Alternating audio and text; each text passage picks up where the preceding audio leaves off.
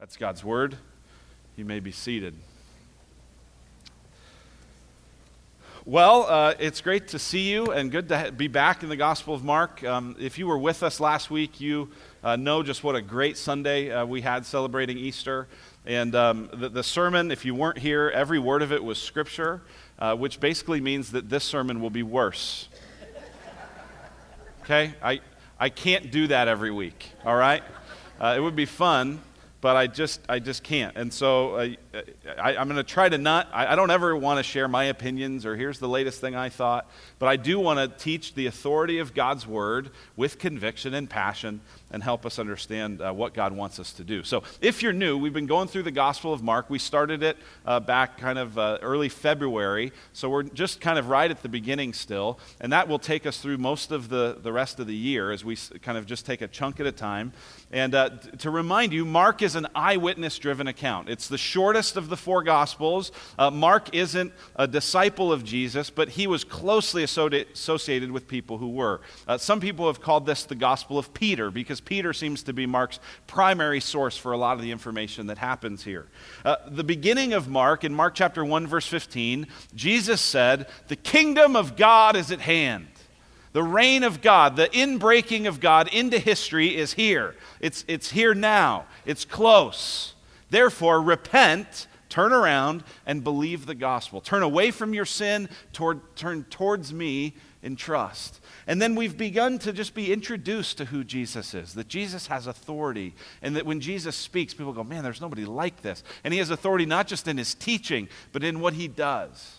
Well, in the beginning of Mark chapter 2, all the way to the section that we just finished reading, we see 5 encounters with the Pharisees. We were introduced to them a number of weeks back. If you weren't here, maybe you can go back online and listen to some of that sort of history that led to the development of the Pharisees. But the Pharisees, just by way of refresher, the Pharisees, that word means the set-apart ones or the separate ones. And that's how the Pharisees saw themselves. They thought if the Lord is ever going to bring his kingdom to its fullness, we have got to separate from culture, get away from kind of Greek, Roman culture, and be clean and be pure. And they are constantly frustrated with Jesus. And so in this section, what we just read is the end of 5 different encounters that they have with Jesus. 5 different moments where they begin to clash with Jesus. Now, I think this is pretty interesting because in our culture, in our day, amazingly, as unpopular as the church is, and as unpopular as Christianity is, Jesus remains fairly liked. Many people who do not consider themselves Christians and would not want to enter a church go, I think Jesus is a pretty cool guy. You know what? I think actually everybody likes Jesus until you get to know him. And then once you get to know him, you kind of have to decide. But until then, everybody likes him. Maybe you've seen a hat like this that says, Jesus is my homeboy. Right? Or maybe you've seen a figurine like this one. And that's kind of the view that a lot of people have. I like Jesus. Jesus seems ready to, I like my Jesus in a tuxedo t-shirt. So it says, I'm formal, but I also like to party, right? I mean, that's kind of the way that people like to sort of fashion the Jesus that they like. Everybody likes Jesus till you get to know him. And once you get to know him, and you get to know what he says and what he does, you're forced now to choose. And you can't just sort of remain glibly in this, well, I kind of like him. You got to decide, do you love him or do you hate him? And that's one of the things you see throughout this book. People are constantly trying to figure out what he's saying and what he's doing, but once they figure it out, they have to make a choice. And so do you. People say, oh yeah, I like Jesus. Yeah, he's cool. Don't know Jesus. And so what we're trying to do as we work through this book, as we look at this section, is help you to get to know what is it that Jesus is really saying about who he is, about what's true in the world, and how will that lead to some important things. So at the end of this particular section, we read it, you can look at it, chapter 3, verse 6. The way this all concludes is at the end of these 5 encounters, chapter 3, verse 6, the Pharisees went out and immediately held counsel with the Herodians against him, how to destroy him. This means at the end of these encounters, the Pharisees have decided, we don't like Jesus. We hate Jesus. We need to destroy, we need to kill Jesus. And amazingly, they are so willing to do this and eager to do this that they counsel with the Herodians. The Herodians were the people who supported Herod, supported Roman culture. The Pharisees so hate Jesus that they are willing to partner with their enemies against a more common enemy, Jesus. It's amazing. And not everybody necessarily wants to kill Jesus, but when people hear what Jesus is really claiming, the authority that he really says he has, people are going to go, I don't know if I like this. I don't know if I want him telling me what to do. I don't know if I'm into this. And so it raises the question, this is kind of what this sermon is going to answer, is why do people resist or even dislike Jesus? Why do people resist or even dislike Jesus, like these Pharisees? What was it that these Pharisees saw? What was it that you may see or that the people around you may see if they really get to know who Jesus is that may make them go, I don't want that. I don't like that. And what we're going to see in all three stories is a common thread. That the reason that people dislike Jesus, those who do, is because Jesus keeps claiming to be God. In every one of these stories, he claims to be God. And Jesus keeps challenging our attitudes. He keeps commanding to be God, and he keeps challenging our heart attitudes, challenging our motives, challenging what drives us. And that's the common thread that we're going to see through each of these passages. All right, so there's three little stories, all of them with this common thread. Let's go into it and see if you can notice the thread. Jesus always claiming to be God and challenging our attitudes. The first story has to do with fasting. Verse 18, we get the background that John's disciples, that's John the Baptist, his disciples practiced fasting, and the Pharisees practiced fasting. This was a common practice. If you're not familiar with this idea, fasting is the idea that you would intentionally not eat food. Specifically, to try to separate yourself from kind of worldly desires, to try to separate yourself from kind of your own appetites, and to say, instead of fasting, I'm going to use that time to pray. I'm going to use that time to get serious about God. And that was a common practice. Now, this kind of fasting was commanded for the Jews to do once a year. They had to do it once a year on the Day of Atonement. The Pharisees were so serious about it that they did it twice a week. These guys are serious. These guys are committed. Anyone in here, you don't need to raise your hand. Anyone in here fast twice a week? Probably not. If you do, it might be for medical reasons, or you're just better than us. But these guys are serious, right? These Pharisees, these are people serious about trying in their own distorted way to follow God. And so that's the common practice. People look around, they go, man, the John the Baptist disciples, they're fasting. The Pharisees are fasting, and they ask Jesus, how come your disciples don't fast? What's Jesus' answer? Jesus says this in verse 19, can the wedding guests fast while the bridegroom is with them? As long as they have the bridegroom with them, they cannot fast. The days will come when the bridegroom is taken away from them, then they will fast in that day. Jesus says, listen, you don't understand. You're fasting in anticipation, in hope that the kingdom of God will break in, that the kingdom of heaven will begin the party. But listen, the party's already here. I'm the party. I'm the bridegroom, right? And I've never heard bridegroom except for in the Bible. Everywhere else it's just called groom. Right? So Jesus says, I'm the groom. There's a wedding celebration happening because the kingdom of God is at hand.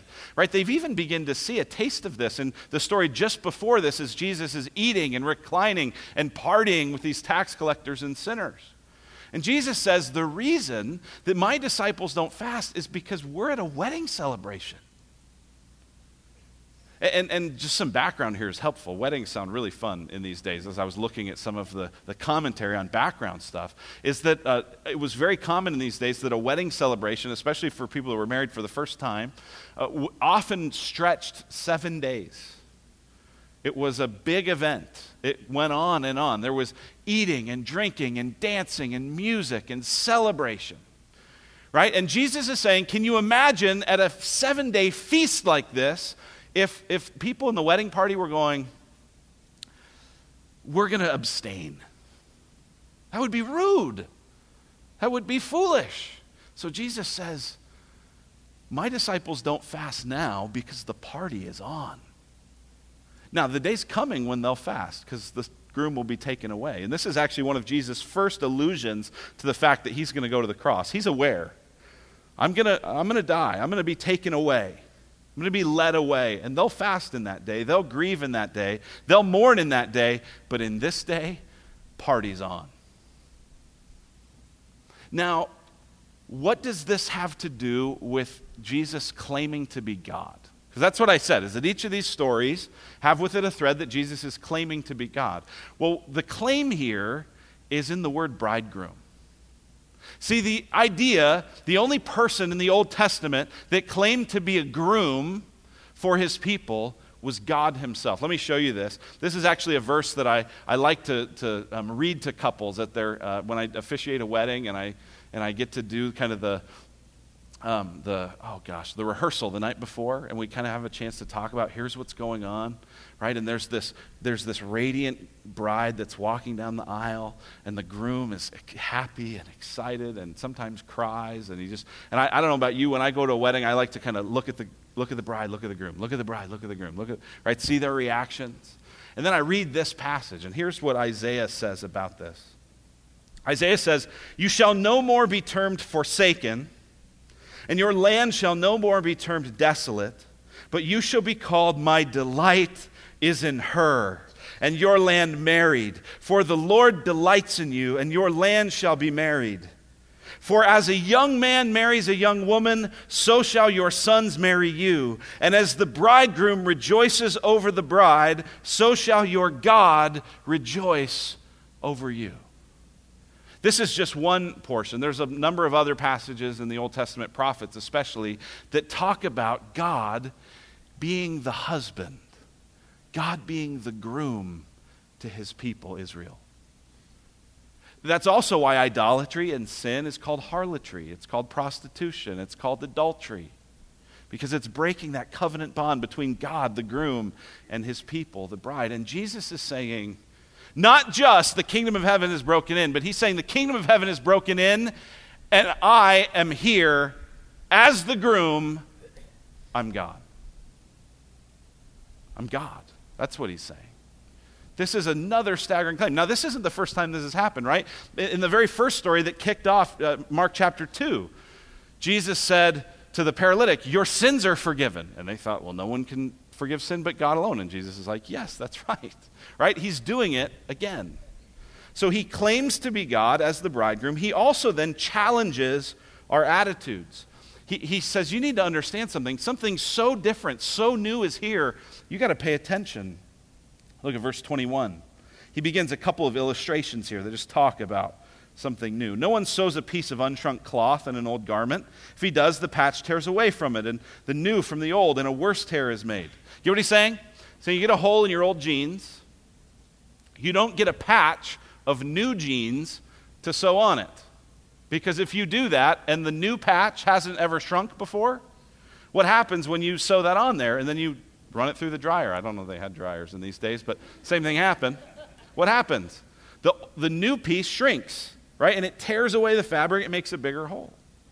He tells another example. He says, you don't put new wine into old wineskins, or the old wineskins burst. Now, this is one that we got to go, wineskins, what are you talking about? So here's a wineskin. In Jesus' day, I don't think it had that easily pop-top lid, nozzle. But this is the idea of a wineskin. This is a new wineskin. You see, it's made out of leather.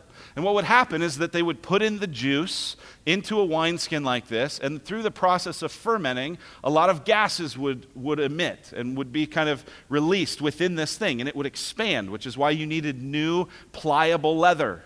And it would expand, and then eventually it would be wine that you could drink and enjoy. But what would happen is at the end of that process, after having all the gas and all the liquid and all the stuff in there, the wineskins would get old and would get brittle and would get shriveled and wrinkled. And if you were to start the process over and the wine were to begin to expand with those gases, what Jesus is saying is it would break the wineskins. Now, all Jesus is doing here, get this, all he's doing is using examples they would have known of. Saying, you don't do this and you don't do this. What's his point? His point is, you're using fasting to try to gin up the kingdom of God coming, to try to gin up some sort of transformation, to try to gin up some sort of change in you. But there's a whole new thing here. There's a whole new cloth. There's whole new wine. Don't treat the kingdom of God coming in me as just a patch that you sort of just add in. Treat it, this is a whole new paradigm. This is a whole new shift. You're not going to experience the kind of change you want by this rigorous fasting. You're going to have that change from the inside out through embracing me, the real groom of your heart. So he challenges their attitude. He says, fasting is fine, but you're trying to get through fasting what you can only get through me. And you can't mix them together. You can't make it work. Second story we see has to do with Sabbath. Now, I just get this, okay? Jesus is talking here about stuff that we don't think about. Can we just acknowledge that? I mean, there's a level of like, how is this relevant to me exactly? Because you're not thinking about fasting unless you have to have blood work done. And you're not really worried about the Sabbath, probably, for the most part. But Sabbath is a big deal. Sabbath is a serious thing. And so is fasting in these days. So we've got to do a little bit of work to just kind of try to understand what's going on with this. The people in Israel today actually still think a lot about the Sabbath. In fact, when you go to Israel, you'll often see a picture like this near the elevator where it talks about the Sabbath elevator. The Sabbath elevator is basically the idea that on the Sabbath, which begins Friday evening and ends Sunday evening, the elevators are programmed to automatically stop at every floor. Why? Because if you pressed a button that ignited a spark that turned on a light, that would be work. Now get this. The Bible never says that. Okay? But what happened is, the Bible did say, you shall work 6 days and rest on the seventh. Rest from your working. Why? So that you can have a day to rest, so you can have a day to worship, so that you can trust me that I can do more through your 6 days than you could do with 7. But out of a desire to go, well, we got to make sure we do this, right? People like the Pharisees and people throughout history have gone, well, we got to extrapolate this, right? If we can't work our field, then we can't plow. Well, then wait a second, and here was an actual thing. You can't spit in the dirt, because if you spit in the dirt, some of the dirt might move, and that's plowing. Little extreme here, right? And that's the context into which Jesus is encountering these next two stories with the Sabbath, is high code rules, legalism related to the Sabbath. How is Jesus going to claim to be God and challenge their attitudes in this particular story? All right, so here's the story. Jesus is walking through a field on the Sabbath with his disciples. They're going through this field. It's not their field, and they're hungry. And they stop to pick some grain and to eat it and to snack on it. You go, well, that's stealing. That's not their field. That's not their grain. Well, no, you're wrong, because Deuteronomy 23 made provision for this. Here's what it says in Deuteronomy 23. If you go into your neighbor's standing grain, you may pluck the ears with your hand, but you shall not put a sickle to your neighbor's standing grain. Right? Your neighbor can't come, find you out there one day with your John Deere, like harvesting his wheat, right? Like, that's a problem.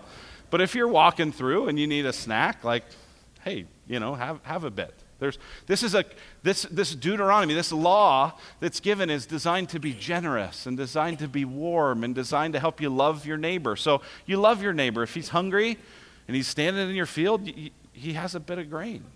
That's okay. That's allowed. And so that's what they're doing. The issue that these guys have with it is that they're doing it on the Sabbath, and they had gone so far as to say, well, it's not just that you can't put a sickle to it, you can't even pick it on the Sabbath. You can't do anything like this on the Sabbath. So they're getting very, very nitpicky. Jesus then says, well, didn't you read the story about David? If you're not familiar with that story, there's a story in 1 Samuel where David is on the run. He's got his men with him. This is the David who would eventually become king. And they're hungry, they're starving, they're broken down, they're being oppressed, they're being chased. And he stops and he takes the bread that was only to be eaten by the priest, and the priest allows him to have it. And Jesus appeals to that. He says, that's the precedent for what I'm doing. Now, there's a claim here that's pretty remarkable, but it gets even bigger. The first claim Jesus makes here is, I'm the new David. Just like David, the anointed one, could get away with that because he was anointed to be king, I'm the new David. Right? This is significant because the Jews were looking for a son of David, a descendant of David who eventually would be Messiah. But Jesus doesn't just say that. He goes on and he says something staggering in verse 28.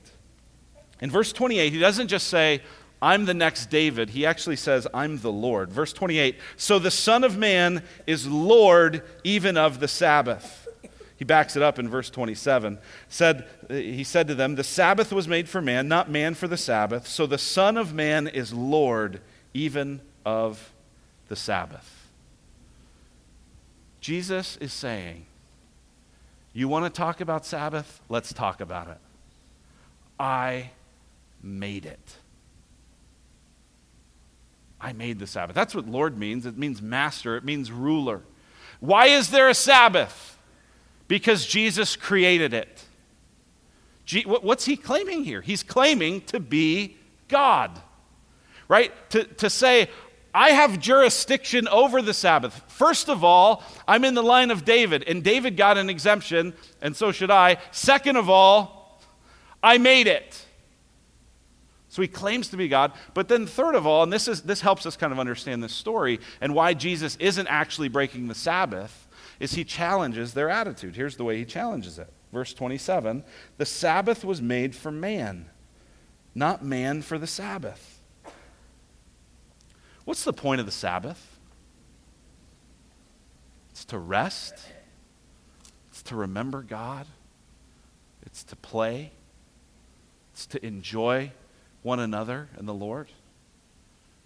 Do you think you're able to do that if you're constantly worried about whether you can spit in the dirt or light a match?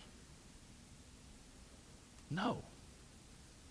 So in a desire to keep the law, they actually forgot what the whole thing was about.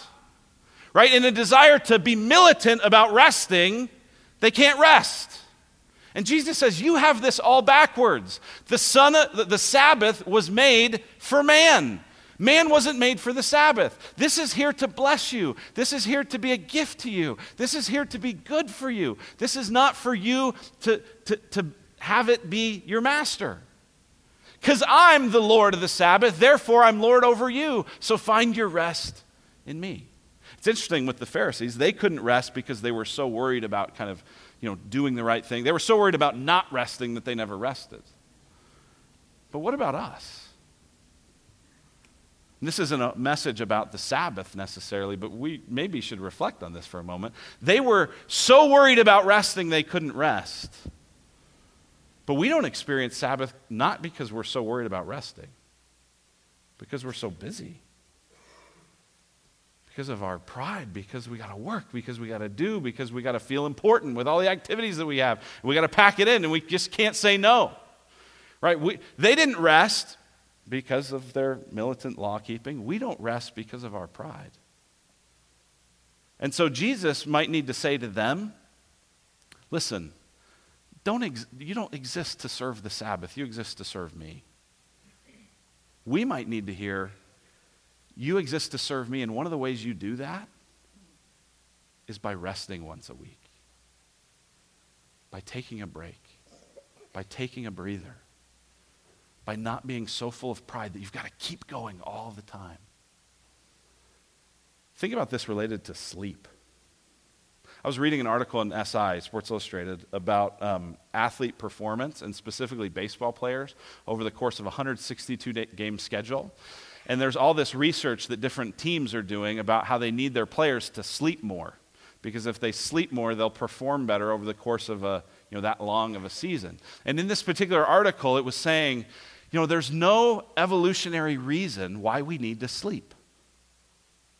In fact, it seems to go against the idea of evolution, because when you sleep, you're at your most vulnerable, which means you're at your weakest, which means your enemies could attack you. Survival of the fittest, you better not sleep, right? That's kind of the idea. And this article was just in this little paragraph saying, we don't get it. We can't explain why is there sleep in the world? This makes no sense based off of our view of the world. Have you ever thought about why you need to sleep? Why'd God make sleep? He could have made you without it, right? I mean, think about all that you could get done if you never had to sleep. Right? You could spend 8 hours a day with your family, 8 hours a day working, 8 hours a day doing some sort of nonprofit thing that would bless the world. Why did God create sleep? I've shared this before, but I think it's so powerful. I want to share it again. John Piper is a pastor in Minnesota, and here's what he says about this, about why God created sleep. He says this: sleep is a daily reminder from God that we are not God. He who keeps Israel will neither slumber nor sleep, but Israel will, for we are not God. Once a day, God sends us to bed like patients with a sickness. The sickness is a chronic tendency to think that we are in control and that our work is indispensable. To cure us of this disease, God turns us into helpless sacks of sand once a day. How humiliating to the self-made corporate executive that he has to give up all control and becomes as lip as a suckling infant every day. Sleep is a parable that God is God and we are mere men. God handles the world quite nicely while a hemisphere sleeps. Sleep is like a broken record that comes around with the same message every day. Man is not sovereign. Man is not sovereign. Man is not sovereign. Don't let the lesson be lost on you. Every night when you go to bed, you should think to yourself, I'm not God. And the evidence for that is how stinking tired I feel right now. But listen, if you need that every day, don't you think it would be good for you to have it every week? For you to take a moment every week and go, I'm going to rest today. What are you going to do today? Nothing. And to feel okay with it. It's hard. It'll challenge you. But Jesus says the Sabbath is made for you. So he challenges the Pharisees in one way. He probably challenges us slightly differently. Then we get to the next story, last story. This one's about Sabbath. And this is the one that culminates in the Pharisees deciding they need to kill Jesus. Verse 1 of chapter 3. Again, he entered the synagogue, and a man was there with a withered hand. And they watched Jesus to see whether he would heal him on the Sabbath, so that they might accuse him. Think about that for a moment. The man with the withered hand, he's there. The word means shriveled or deformed. We don't know exactly what it looked like. But he's there in this place on the Sabbath. And the question is he a plant? Mark doesn't say, but it kind of makes you wonder, has he been planted there? Like, hey, let's get this crippled guy in here to see, what will Jesus do? Will he heal him? Right? Because their whole thing is, it says, so that they might accuse him. They're like on pins and needles. Maybe he's going to heal him. Because if he heals him, that's work. Boom, got him, Sabbath breaker, sinner. Jesus sees into it. Verse 3, he says to the man with the withered hand, come here. Now imagine if you are a man with a withered hand, and most of your life you're probably trying to kind of make it where that's not so noticeable, and you don't like to be in front of people, and you've had plenty of people stare, and plenty of people gawk, and plenty of people look, and the last thing you want to do is be in front of everybody and have attention drawn to you. And that's what Jesus does. Hey, come here. Let everybody see you. No, that's not very nice. Why would Jesus do that? Well, he's going to make a point. Pretty strong point. Verse 4. And he said to them, again, picture this. Just picture the scene. Picture the drama. This man with a withered hand is standing there right in front of everybody. And Jesus asks them, is it lawful on the Sabbath to do good or to do harm, To save life or to kill? What's the Sabbath for? To do good or to do harm? To save life or to kill? What should their answer be? To do good. The Sabbath is a picture of rest. The Sabbath is a picture of renewal. The Sabbath is a picture of wholeness and healing and blessing and goodness. Jesus, of course you should heal this guy. That should be the answer. What does it say? But they were silent. It says Jesus looked around at them with anger. Why? He was grieved at their hardness of heart. He looks around at this poor man who they're probably just planting there to make a spectacle of him, to embarrass him. And Jesus says, this man that you're using for your religious nonsense, should we do good to him? Oh, that makes Jesus mad. When you avoid loving your neighbor in the name of religion. Sorry, I can't pull over to help that stranded person because I got to get to small group. Gosh, wasn't that music today incredible? Don't cut me off in the parking lot. Right? This is what's going on. They're so into their thing, they neglect the whole point of it. Jesus is furious. Why? Because Jesus says the greatest command is to love God with everything and to love your neighbor as yourself. And if you don't love your neighbor, you don't really love God. And it makes Jesus mad. And he says to the man, stretch out your hand. And he stretched it out. And his hand was restored. And what's the result? The result is, wow, Jesus, you did it. Oh, that's exactly what the Sabbath is for. The kingdom of God surely is at hand. Wow. Is that the response? No. The response is, we got to kill this guy. Now think about this for a second. Look at the question Jesus asks them. This is so fascinating. What is the question he asks them? Is it lawful on the Sabbath to do good or to do harm? To save life or to kill? What's that second question about? To save life or kill? This guy's life isn't in danger. No one's threatening to kill this man with the withered hand. What is Jesus talking about? He's talking about himself. He's saying, you want to have a conversation about what we're going to do on the Sabbath? Okay, let's have it. I'm going to heal this man with a withered hand. I'm going to do good to him. You're going to plot my death. You're willing to break the 4th commandment and the 9th commandment. You're willing to murder and you're willing to bear false witness about it for a twisted version of the 4th commandment. I don't know, I got my commandments all mixed up there, but you get it? They're willing to break 2 for a jacked up interpretation of 1. Saying, you want to talk about this? This is him confronting the heart. He claims to be God. Stretch out your hand. He speaks the word and it happens. He's got that kind of authority. He's got that kind of restorative power. He is God. But he also challenges their heart and says, don't you love people? And instead of loving this man that needs so desperately for people to care for him, you're going to plot to murder me. And you think you're righteous.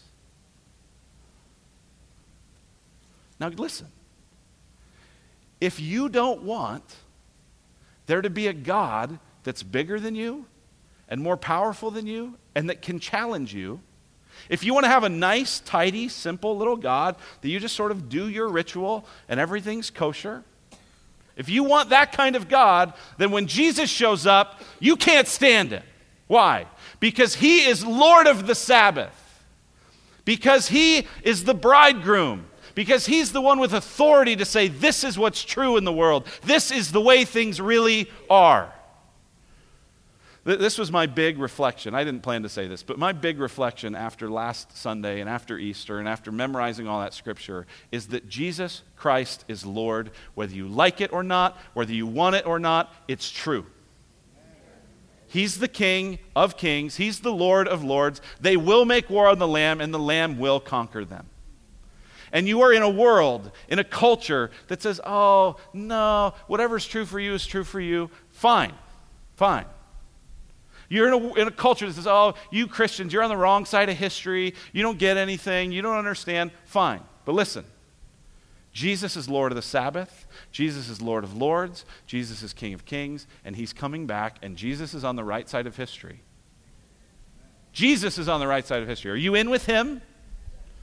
And if you're in with him, you're on the right side. But if you want to have some mamby-pamby, can't we all get along? If you want to get super religious and say, I got it all figured out and I know how to slice and dice it and I don't need to care about people, I'm just going to do my religious thing, you won't like Jesus. He's God and he challenges our hearts. Let's pray. Father in heaven, thank you for your grace to us.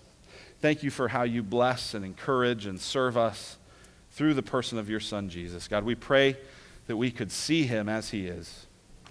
We pray it in Jesus' name. Amen. Amen.